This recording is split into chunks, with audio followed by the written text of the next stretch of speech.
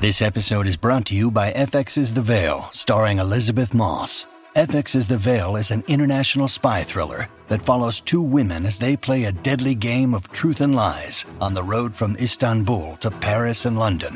One woman has a secret, and the other has a mission to reveal it before thousands of lives are lost. FX's The Veil, now streaming, only on Hulu.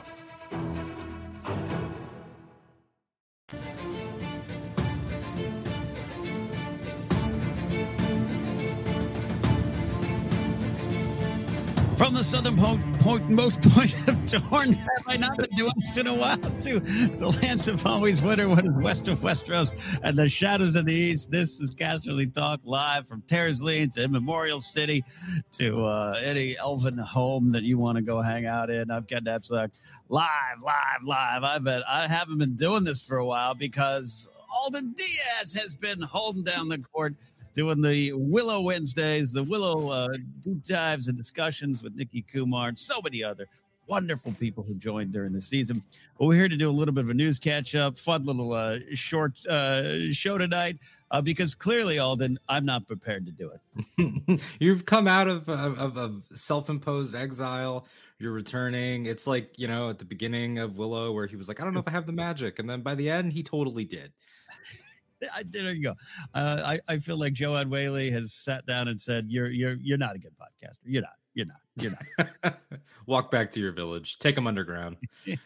It's been so fun to catch up with Willow via your eyes, your soul, and all the wonderful folks that came in here to hang out with us. And you'll see them back here on the show, as well as some of our Game of Thrones favorites. Don't worry about that. We are just kind of catching up. A lot of things to get to, Alden. But first of all, before we dive into House of the Dragon, Rings of Power, and yes, some of the news is a little old, but it's our chance to catch up since we've been concentrating on Willow and giving that show its just attention over the last 8 weeks or so. We do want to continue to talk about Willow, the behind the scenes, behind the magic 33-minute or so documentary on Disney Plus dropped. And I think we should talk a little bit about it, Alden. Yeah, absolutely. This was something that it wasn't a surprise, but in terms of the general flow of the Lucasfilm stuff on Disney Plus, it almost caught me by surprise because I expected an Andor one to come first, and there hasn't been an Andor one, which in my mind makes me think that Tony Gilroy was like, "Get that Disney Plus crew out of here, get them out." I don't want it. I'm not sitting down at a table. So they did Willow immediately after the show, which is great. And when the trailer for this popped up, it immediately set the tone because the trailer was very honest about the fact that at least part of this was going to be a bit of some kind. And it was about 50% joke. It's not like like everyone's in on it. Like, it's not like it's like goes into prank territory or anything. Like everybody's making a heightened version of the group, especially of Warwick, and the Lucasfilm executives are in on it. The department heads are in on it, the guest stars. But it was really heartfelt, really funny. And my main takeaway is consistent. Like it is the documentary equivalent of what the show is for fantasy TV. That's a great starting point on it. I love what they did with it. Now, I'll say this up top, and I think you agree, and I'll have you chime in right at the top. I wouldn't mind a 45-minute serious doc, serious meaning just an actual look at the show, a little bit more in-depth interviews with cast and crew. I think we got some wonderful moments. We'll talk about those. But on the other side, I absolutely loved the Warwick Davis-led kind of parody mockumentary style. Warwick, you and I were talking off air. Warwick Davis is just top of the pops with that stuff. One of my all-time favorites of playing a swarmy version of himself is Steve Martin, Saturday Night Live or interviews, something like that, even the stand-up stage. At Warwick, he's right there with him, just playing Warwick Davis a-hole, and I love that part of the doc. Yeah, I agree with you. I would love a more in-depth dive into specific choices, into the different directors, into breaking down the story, things like Jack Kilmer's involvement with his father, bringing back Joanne Whaley. Like, there's lots of ins and outs that I would love to know more about, and hopefully they have the rest of their intended run to get that kind of stuff out there. Hopefully they have a celebration panel, really crossing my fingers for that.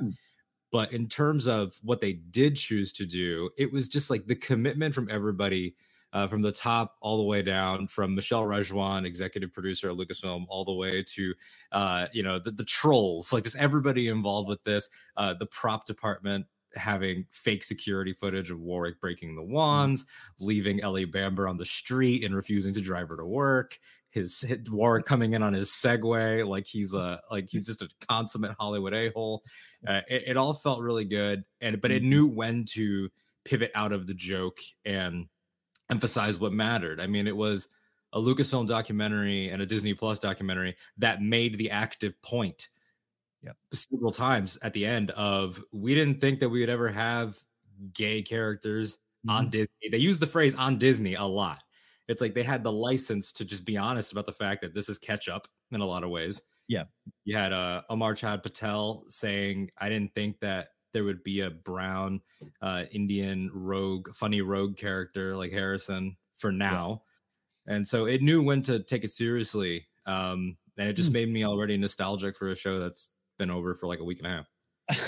I think what you're summarizing is like you said earlier, what the vibe of Willow, that when it wants to be jokey, it's jokey. When it needs to be serious, it's serious. And this doc kind of captured that feel. And then, not unlike the teaser, not even the teaser trailer, but that teaser kind of behind the scenes thing that they showed a while ago where Warwick was in the cast and, playing dumb that he didn't know who Aaron Kellyman was, all that kind of stuff. So yeah, I love that vibe. Yeah, I think the important moments there. And you're right. And I guess if you're out there, you could look at it cynically that Disney Plus or Disney's like, keep saying, look at what we've done now. But I think it's important to acknowledge what they did and how important it was. And I'm okay with them taking that win, even as a company. And I'm not here to root for companies, but it was a win. So I think the doc celebrated it. Yeah, absolutely. And it gave everybody, I think, a way to shine personally and comedically and creatively, because that's something that the modern era of fandom stuff has been really good about, because we have such an easy eyes into everything. Every show has a behind the scenes. It reminds me, we're here live. There's a Rings of Power one that I forgot to watch. I just remembered that exists. So I'll have to watch that. Maybe we'll talk about that with Rachel or something. Yeah. But yeah, so you just had people watching, you realize that I was having a thought live. But the Willow stuff, like like the actual light bulb moment, the moment Alden realized he didn't do all his homework.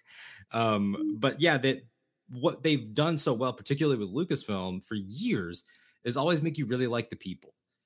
And that's concept artists. That's like the other things don't really have that. It's mostly been Star Wars and indie that we got to know Kasdan. We got to know, obviously, George. We got to know your Doug Changs and your Scanlons and your David W. Collins, who was the sound director on this and is now going to be on Mandalorian, we announced today. And so being able to do that with the cast and crew here, people like Debs Patterson, who's one of the directors, she stuck out to me as very funny and very cool. We've chatted with her on Twitter a little bit.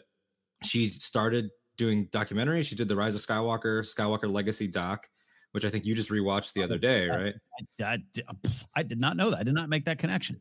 Yeah, she directed that documentary, and then she does Willow, and it's like she stayed in the family, and so it's cool to get to know the human beings as well. That's something that I think we like, right?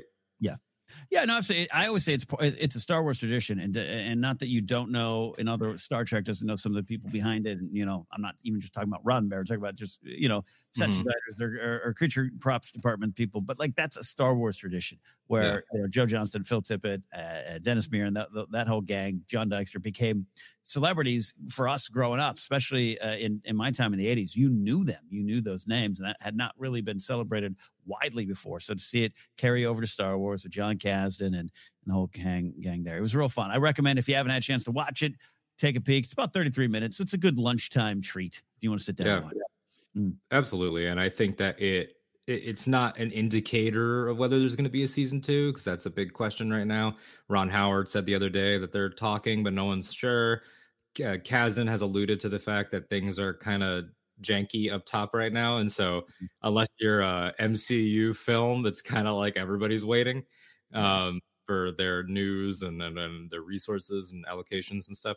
But you got Rejwan and people saying we think John's a genius and we love this and it was incredible and everything. So if morale could spend as cash, I feel like they would be golden.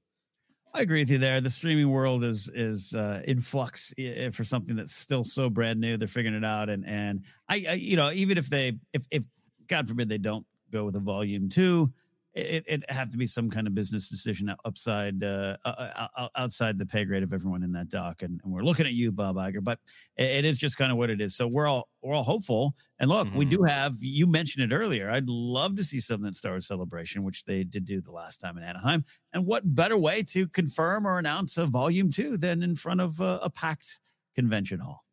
Yeah, and it's so funny because looking back on the studio showcase panel from Anaheim in 2022, they were still, I think, doing either the end of the shoot or maybe reshoots. Not everyone could be there. It was just Ellie Bamber, Aaron Kellyman, and Ruby Cruz. And it's like, we all knew Aaron Kellyman because of Solo. And then we saw these other 2 young women there and we were like, okay, like, nothing, no disrespect, but we were like, we don't know you.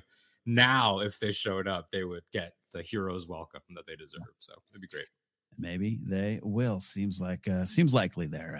April is just around the corner for Star Wars Celebration London. We will both be there. So we'll be talking, I'm sure, about Willow again some way or another. Let's get a little bit of House of the Dragon news. Again, for those who didn't join up top, we are playing catch up on some of the news that we hadn't had a chance to get to while we're covering Willow here. And the first one, although we got to go to House of the Dragon, season 1, winning the Golden Globe for Best Drama Series. So we're here to celebrate it, but they beat Better Call Saul, Ozark, Severance, The Crown, a lot of shows that I think even George R.R. Martin in his blog was like, yeah, I didn't fly out because no one thought we were going to win awards, the Golden Globes. We can have a comment, some comments about what those awards actually mean. But this was kind of a surprising yet big, and I'll even say somewhat important win for the show this early on. Yeah, my first 2 thoughts were watching the Globes that night.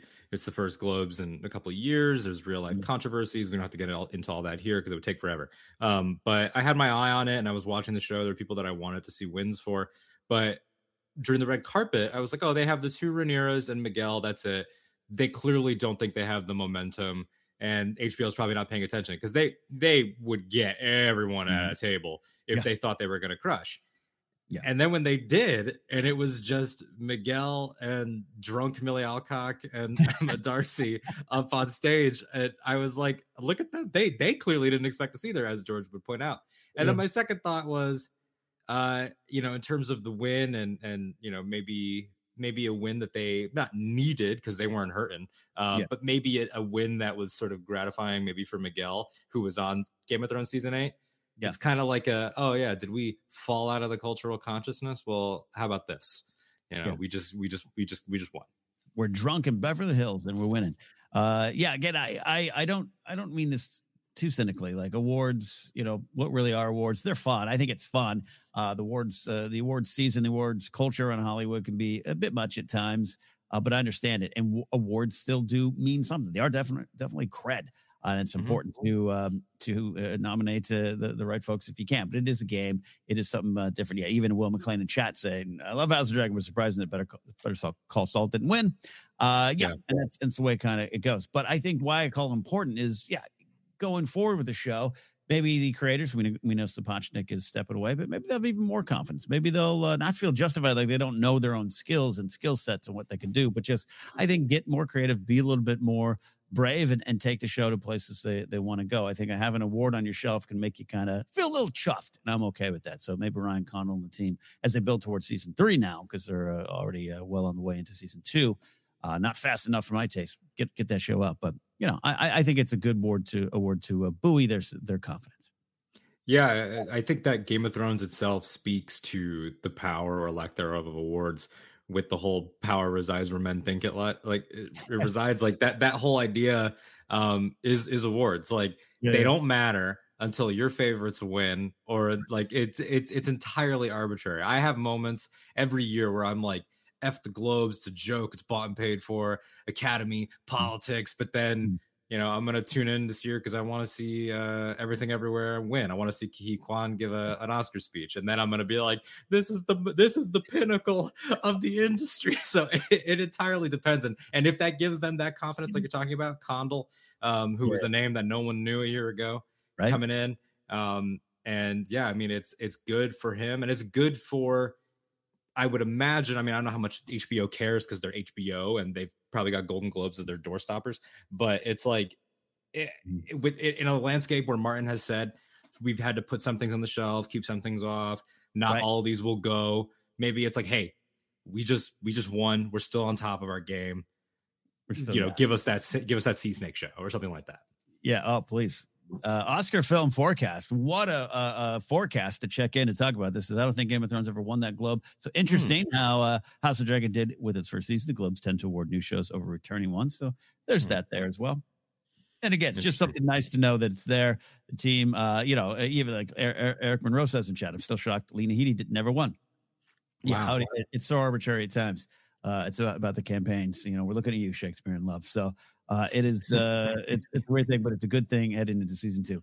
On the show here, we will be taking some of your questions live. If you're in chat with us, please join the conversation, hang out, ask us some questions, speculations, the things we think about the next season, all that kind of stuff. One of the things we do want to talk about here before we take a quick pause so I can catch my breath is we were looking at writer and executive producer Sarah Hess recently, early January, teasing the characters Blood and Cheese in season 2. For those who haven't read the books, we're not going to go too deep into the speculation or just the spoilers of what it was, but it does mean that some big stuff from the book, of course, that this series is based on, will show up, which will make some of those lore heads happy, Alden.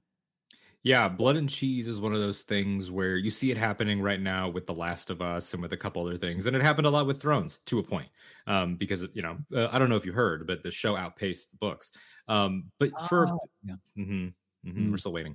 But there was a period, and it happens a lot. It happens a lot with comic book adaptations where people are like, wait until you get to this. I don't want to tell you what it is, but just remember these 2 words, blood and cheese. And this is one of those things. This is a red wedding, purple wedding, for the watch. Like, it's one of those, like, what are they talking about? And we're not going to get into what it is at all.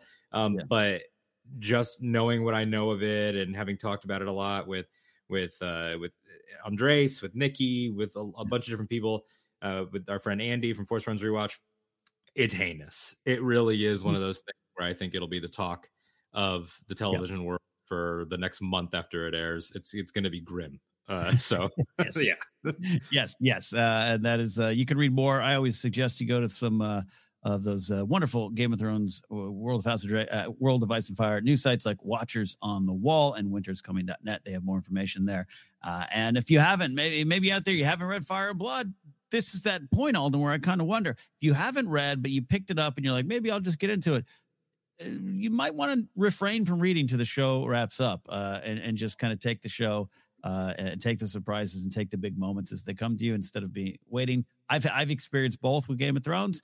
Didn't read, then caught up and read way past and read it all and studied everything I could. And season 4 on, I knew what was coming, and it does change. It's both fun, but it does change how you take in the show. So I don't know. So what do you officially recommend? Stay away from Blood and Cheese, right? Until the show?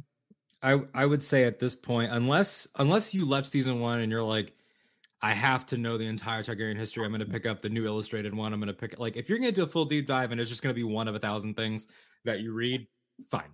But if you are a show watcher only and you're feeling the temptation to Google, don't do that. I would say, because not a slap against Martin at all, but he can get pretty vulgar and pretty brutal, and HBO might not do everything that he does. So it could change your expectations. There's one thing about Blood and Cheese that I'm pretty sure no network executive would allow anyone to shoot. I'll just put it that way. And so it's like, if you expect that, I don't want that to happen to any of our viewers or their expectations muddy their experience. So yeah, I agree with that there.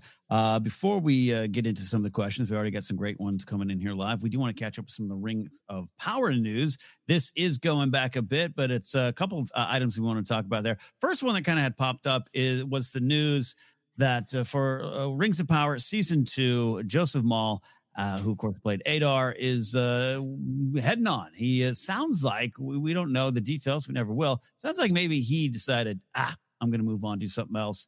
Which I personally respect as an artist. Sometimes you like, cool, you done it. You want to try something else. I have a tendency to jump around a project. I'm not comparing myself to him or even call myself an artist, but I get creatively bored easily and I want to move on, and I've done it. I've moved past it. I'm good. That's why I'll never do movie news again. So I get it from his point of view. But we love this character. We loved his performance. We also love Uncle Mention, let's be honest. Alden, your reaction to his leaving, and then we got the casting of Sam Hazeldine from Slow Horses in the role. Yeah, I was pretty bummed about this because I loved what he brought to the role, and because by happenstance, by just what I gravitate toward, I love a gothic tortured character. He was one of my most quoted. He was a character that I thought about a lot. He inspired my most recent Dungeons and Dragons character. One of the most nerdy things that I've said in a while. But yeah, honestly, right. This is the channel to own it. But but the creatively though, I understand it, and it's not like Adar's not going to be there. The writing is the bedrock. That's the foundation. Like, if you give me more scenes with the new Adar, I'll get over it quickly. Game of Thrones had a few recasts. Other shows have in the past. Different Marvel things have had recasts, so it's fine. I'll get over it once I get another incredible dialogue scene like Adar had with Galadriel. In terms of the Joseph Mall of it all, I wish him well. He's posted a couple things that have really shown the passion that he put into the role on his Instagram. A couple of his captions, he's gone in depth about the work that he put into it, the studying, and there's been some speculation, like, a couple people with, loose lips of maybe was salty about some stuff that was left on the cutting room floor. I think maybe his son alluded to that, something like that. Right. And it's like, I get that. Maybe that was the final straw, but if he's playing it professionally, like, he's an actor. He's not a young actor. He knows how it works. If he said that in private, it's irrelevant to the fact that I still enjoy the character. Yeah, no, it's what's on the screen that matters in the end of the day. And that's the process. You write it, you shoot it, you edit it. And that's all of those are three separate steps to complete the project, and acting in, as well. So yeah, I wish him well. I'm gonna miss him, because some of his scenes were the most affecting in the show for me, the ones that just made you ask yourself some tough questions about what you thought about this land and what they're doing to the character. But we have a new performer who's gonna bring a take in, and you're right, Game of Thrones is a great example. The Mountain recastings, were a little different feel, I think, but looking at some of the more high scale on the show. Dario, the big one. Dario, yeah. And Dario was like that. Sorry, I didn't mean to cut you off. No, and I'd say an improvement. Ed Skeen, I apologize. No, I would agree. And that one is a great example visually because of how it's not a good example visually. Does that make sense? Like, I think that with Adar, I know they're going to take, it's Sam Hazeldine, correct? Yeah. They're going to take Sam Hazeldine. He's going to have a long black wig. He's going to have elf ears, and he's going to have the scarring because he is a Moriandir. Like, he's a certain type of elf. He's got a certain costume, a certain weapon, a certain glove. He's going to fit that. Whereas, for whatever reason, when they brought in new Dario, they gave him a beard and let him have shorter hair, and they didn't even attempt to give him the same long hair or look. Yeah. Even though they have very different faces, I would have thought they would have told him, okay, you need to shave, you need to have a long wig. And they were like, nah. So if I can get over that, I can get over this very quickly. Yeah. It's funny. I was just watching some stuff on Game of Thrones in preparation for another project I'm working on, and just was focusing in on that, switching the casting. First of all, Dario in the books is obviously way different. A lot of people are like, where the F's the purple hair? And I thought, maybe there's a chance to kind of lean into that, but they went the other way. And I can tell you, you grow a beard, you look different, you feel different, you act different. So I've been different for years with this scruffy mane. So Dario with the beard, different guy, different vibe, different. Absolutely. So we wish Joseph Mall best, and I look forward to seeing what he does, because he's so good, and that means in 2 shows that I love, he's had a small role and probably equal screen time as Adar and Benjen. And now we'll see. Maybe he'll show up in another franchise. There you go. Well, he'll get there. He'll get to Star Wars one day. We also Sith had Lord. Sith Lord would be good.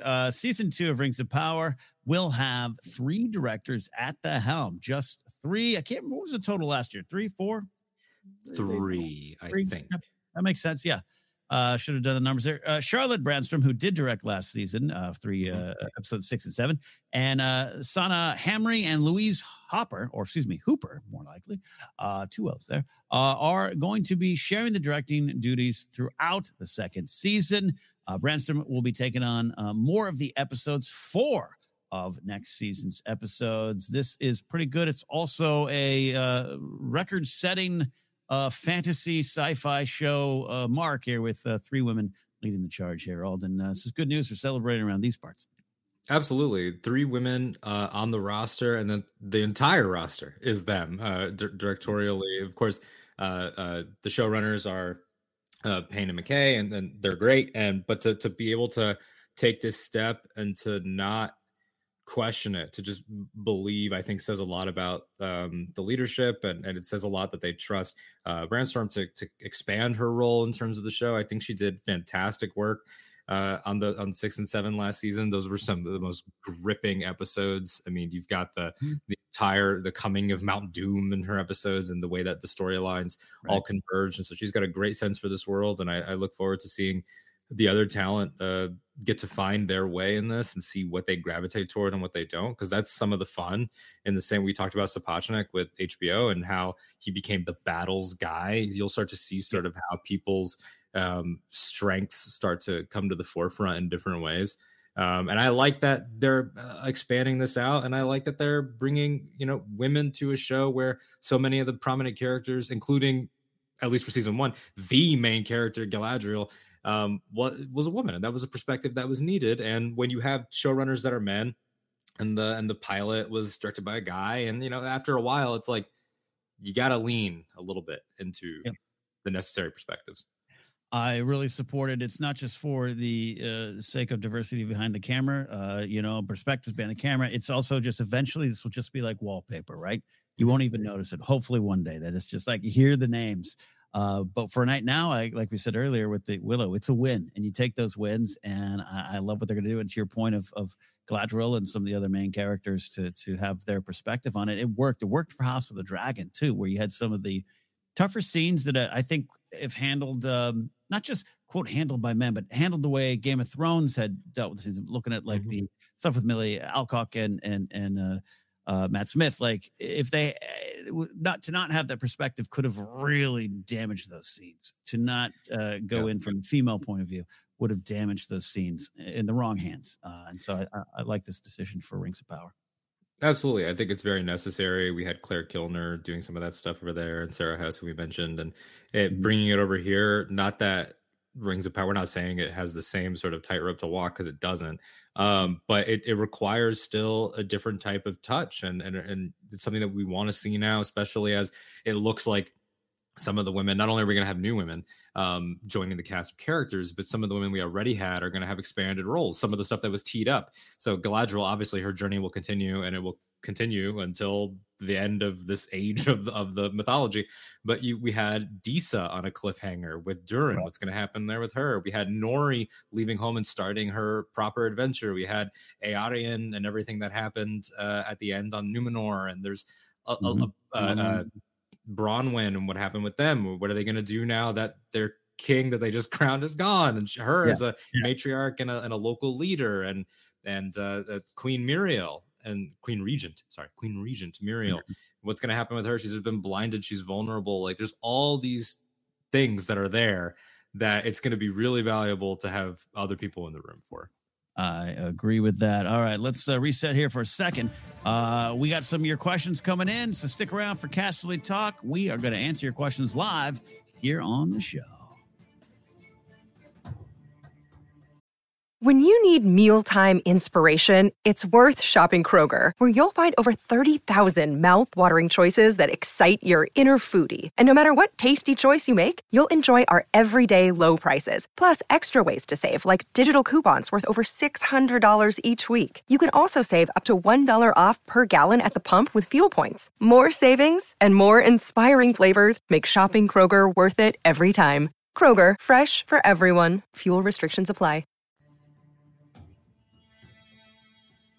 All right, we are having some fun here tonight, hanging out with all of you live. And this first question comes from Brennan Marr, Brennan Mystical Marr. Thanks for the super chat, helping to support the show and the podcast. If this series, we were talking about House of the Dragon when he asked this question, if this series ended the way the Willow series ended with rock songs, what song would play at the finale of House of the Dragon? Whoa, we're looking for years in the future. And for the record, I understood that Willow decision was different for some folks and didn't work for everyone. But that's one of those things where I'm like, totally get it. I loved the choice and I loved the songs. The old rock DJ and me appreciated that. But so looking at House of the Dragon to the finale, is there one rock song that you have in your mind that pops right to your head? They're all. See, okay, you said you think series finale. I thought he meant the finale that we just saw. Brennan, if you can clarify, because I was thinking about season 1 finale. That's what I was thinking. Okay, that's good. But if you have an answer for the entire show, please. Okay, yeah. For the show, I'm gonna go with my band, my guys, Oasis, because I'm still mad for it. I want Live Forever to play right at the end because Targaryens want to live forever. So the Targaryen dynasty. That's going to play it could be either, Liam Gallagher snarling through the mic for it, or it can be some cover version. That's where I'd go with that. I love that because of the dramatic irony of us knowing they did not live forever. Like Ron Howard comes in, like they fell 170 years later. It's interesting, right? The entire show, I'm not quite sure, but for the season 1 finale, 2 songs came to mind. Because season 1 finale. Thanks, season Brennan. 1 finale of House of Dragon. So Rhaenyra Sterried. Okay, let me recalibrate what you meant to there. Okay. So Lucerys has just been unalived, as the kids say. He's just been eaten. It's brutal, and she gets the news, and Daemon is telling her, and she turns toward camera. Rhaenyra, Emma Darcy, their incredible performance. And then I'm trying to think. I feel like the first thing that came to my mind is Nothing Else Matters would come on. Pretty good, yeah. And I think that the slow intro and we're in the credits and you get the wailing of Nothing Else Matters. I also thought maybe Mother, Danzig's Mother. That's good. Yeah, that'd be all right. I'm trying the slow burn. The slow burn. I'm not a huge fan of the band, but I grew up with them being at the top of the charts, and so I was surrounded by them. But Welcome to the Jungle by Guns N' Roses. The slow burn of her, the news is coming, so the song could fade up slowly. And then when she turns, maybe you hit. And then for the beginning, the down. That's where the credits. That's where you get the, directed by blank and the condole and everybody. Yeah. It's such I'm surprised. I'm honestly surprised now. Honestly, people in the comments, if you like to edit videos, let's start making these. That turn to camera is so good for a needle drop. It really is. We got Laser Bolt said another one bites the dust. That'd be good. Andy Hodges say Bad Blood by Taylor Swift. There's some cool covers of that song out there too. So that'll work too. That's great. I feel like Taylor Swift lyrics have become such a popular thing for people to connect to pop culture, and I don't really know her catalog that well, but yeah, that song in particular I do know. I mean, it's perfect for the scorched relationship, I think, between Alicent and Rhaenyra, particularly since they were teenage girls at one point, which is, that's the audience that Taylor built her empire on in a lot of ways. So yeah, it's a very interesting thing to think about. See, the problem with music questions and me, we had one on Force Center recently that stumped me as well because, literally I started my career out in the 90s as a rock DJ, have pop rock and radio now. So now I have 14,000 songs in my head and I'm trying to choose the right one. And I will obsess over this for days until I get it right. That's a great question. Great question. Yeah, it was a really good question. It's fun to think about. And it just, once again, we've talked about it. Everybody watching can go back to our discussions and we'll talk about it again. I love the fact that it ended on just a look. It's so powerful. It's a wonderful ending. So it's a Golden Globe worthy ending there. There we go. Eric Monroe. What Willow series character do you think would fit best in the world of Game of Thrones? I love those kind of crossover questions.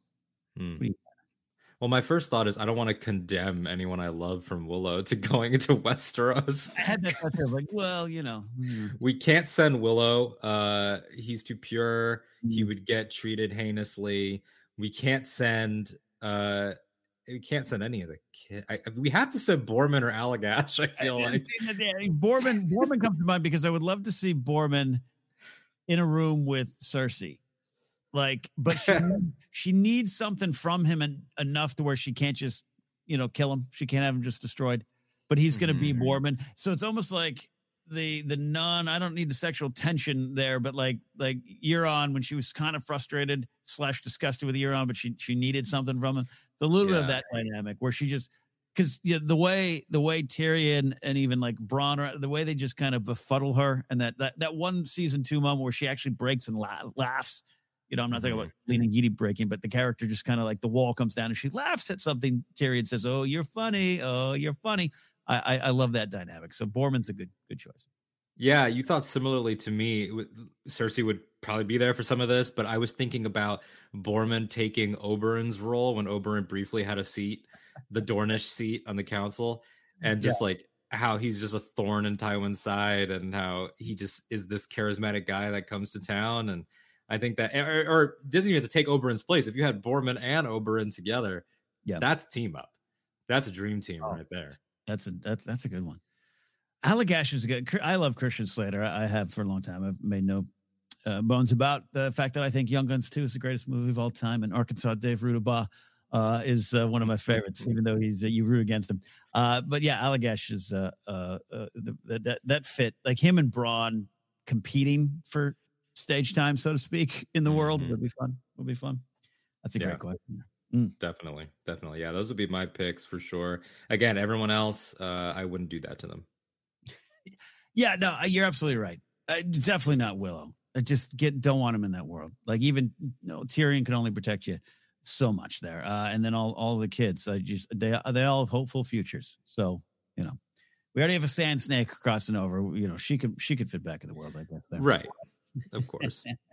This question again, if you're watching live, you want to ask us some questions about House of the Dragon, Game of Thrones, World of Ice and Fire, Rings of Power, even Willow, or professional wrestling and all of this. Will McLean, check it out. In honor of the Royal Rumble this weekend, my favorite WWE event. What House of the Dragon or Rings of Power character would be best in it? Oh man, this is almost similar to the Rock question.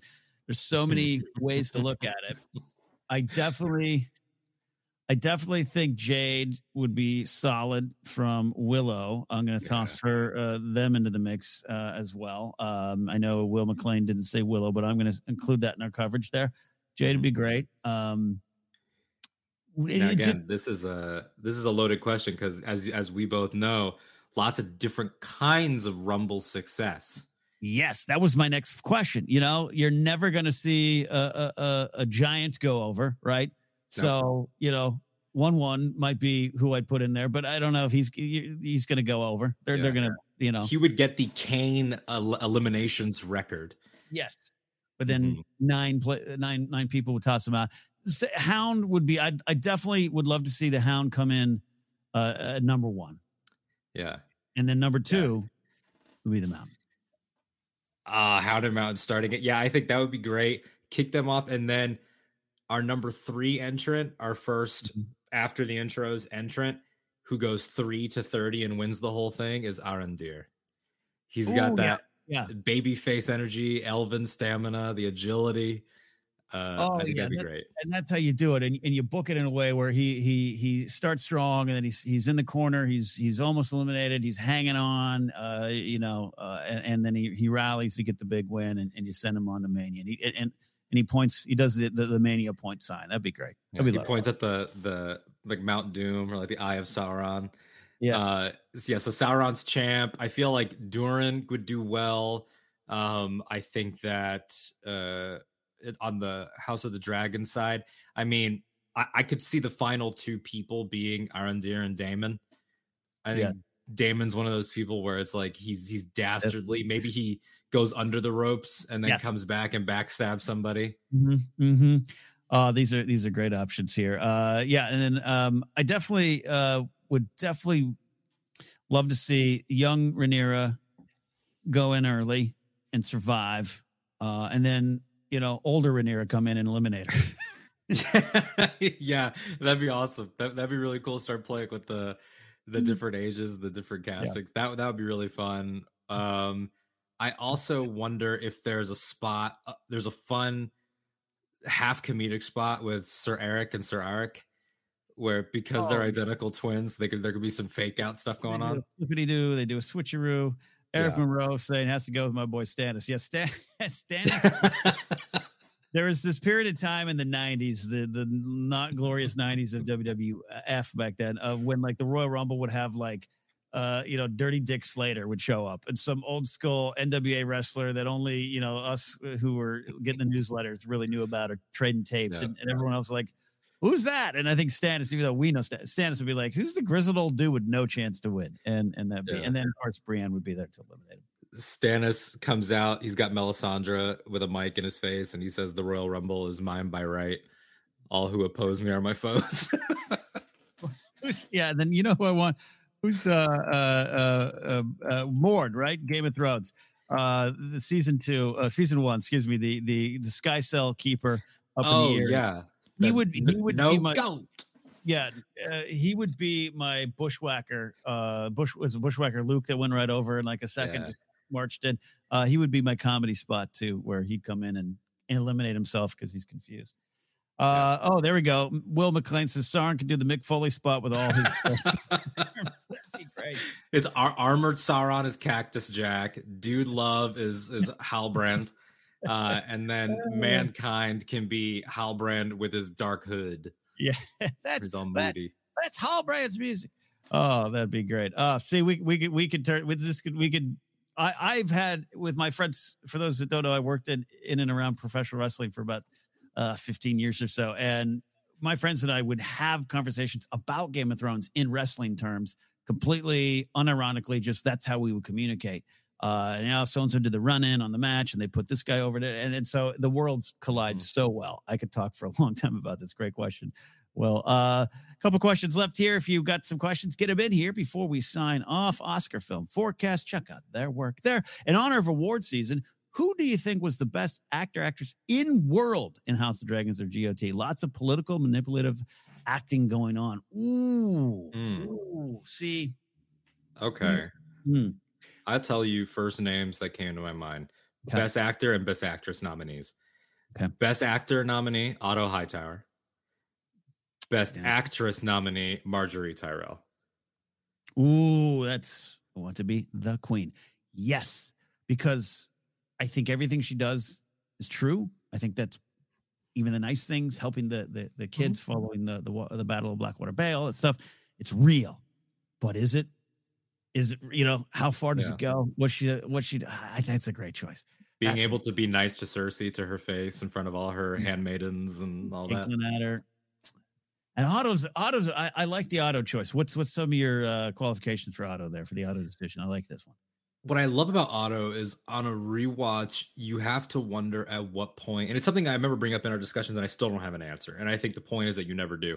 At what point, and maybe it was a point before the events of the series, did he stop loving this man as a friend and start thinking about Viserys as just an avenue? You go back to episode one at the tourney. Emma is still in childbirth. Things haven't gone wrong yet. And you have the Lord Baratheon calls, he shouts out, "The queen that never was," to Rhaenys. And Viserys kind of brushes it off, and he's like, you could have his tongue for that. And Viserys says, let them wag and won't change the succession. He's talking to the guy that will change the succession. Otto will be the one that does that. And did Otto already have these ambitions in mind? Did Otto already have ideas of, if Emma doesn't have a boy, I need to put Plan Hightower into motion, and we'll never know the truth about when he changed because he pushed for Rhaenyra that night. Is the irony of their showdown is that Rhaenyra, this person that he hates by the end and wants to defeat, he created her to spite Daemon, and we'll never know where this guy. I mean, did he pretended to love his own daughter in some ways while he was using her? That's okay. You won me over. That's some great choices there. It's easy to look at some of the bigger names like the Varys and the Baelish, and I absolutely think they'd be up there. But they're so good that everyone, you just kind of know. Anything Baelish says, you're like, this is BS. But I have to accept it. So you're probably acting. So it's like he's so good at his job, you just kind of naturally don't trust him. There's a part of me that wants to say up to a certain point in his life, Ned Stark, because Ned Stark had to act like that was his kid for a long time. It's a great choice. Great choice. And to internalize real, he was method. He had to internalize real scorn from his spouse and from his people. and real awkwardness and shame and dishonor, and use that for the performance. I love that. You could almost say Melisandre. Literally, she had a little help. She had some props, both a necklace and some potions there. But I think she put it down there as well. I have an answer. Yeah, I have the Daniel Day-Lewis of Westeros mythology of Martin's entire world, Jaqen H'ghar. Well, yeah. By default.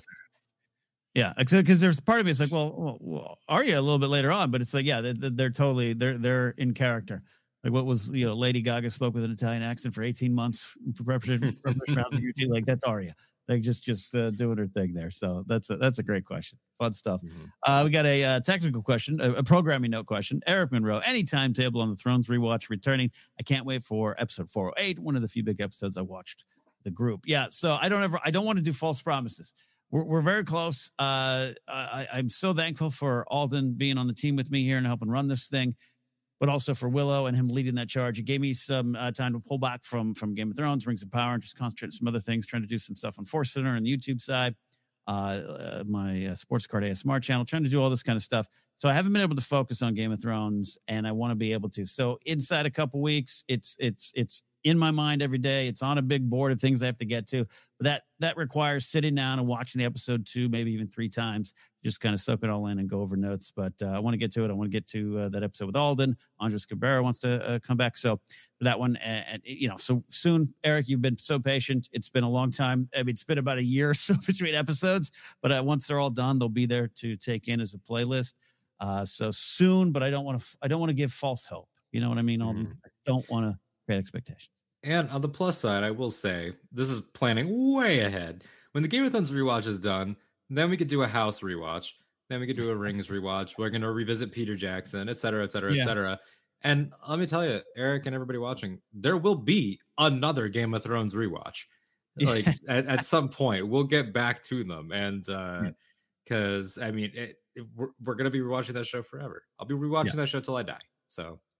It's so weird. I had about to rewatch Mandalorian, and there's something comforting about rewatches. And even though I'm in the middle of this Game of Thrones rewatch for the show that's on a big pause, I was watching again some clips. I was watching this video for this other project I'm working on. I saw some like season 2 stuff, and I was like, God, I love season 2. I just might watch season 2 again. So it's always in our blood.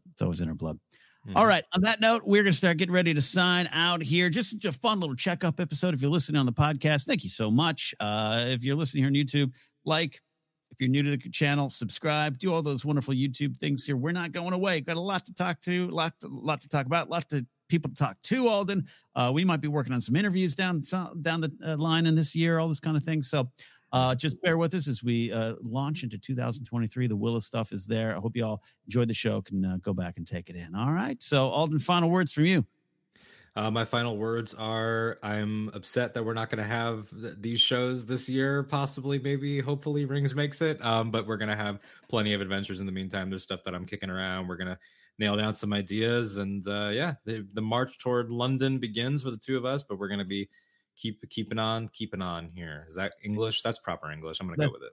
That works enough. Yeah. Check also YouTube shorts. I got some figure reviews here on the channel ready to go. Come in February, working with Gentle Giant, some stuff. So stay tuned. We are here and we're going to have a lot of fun talking about all these shows, all these worlds. And thank you all for making it happen. We'll see you next time here on Casterly Talk. Bye.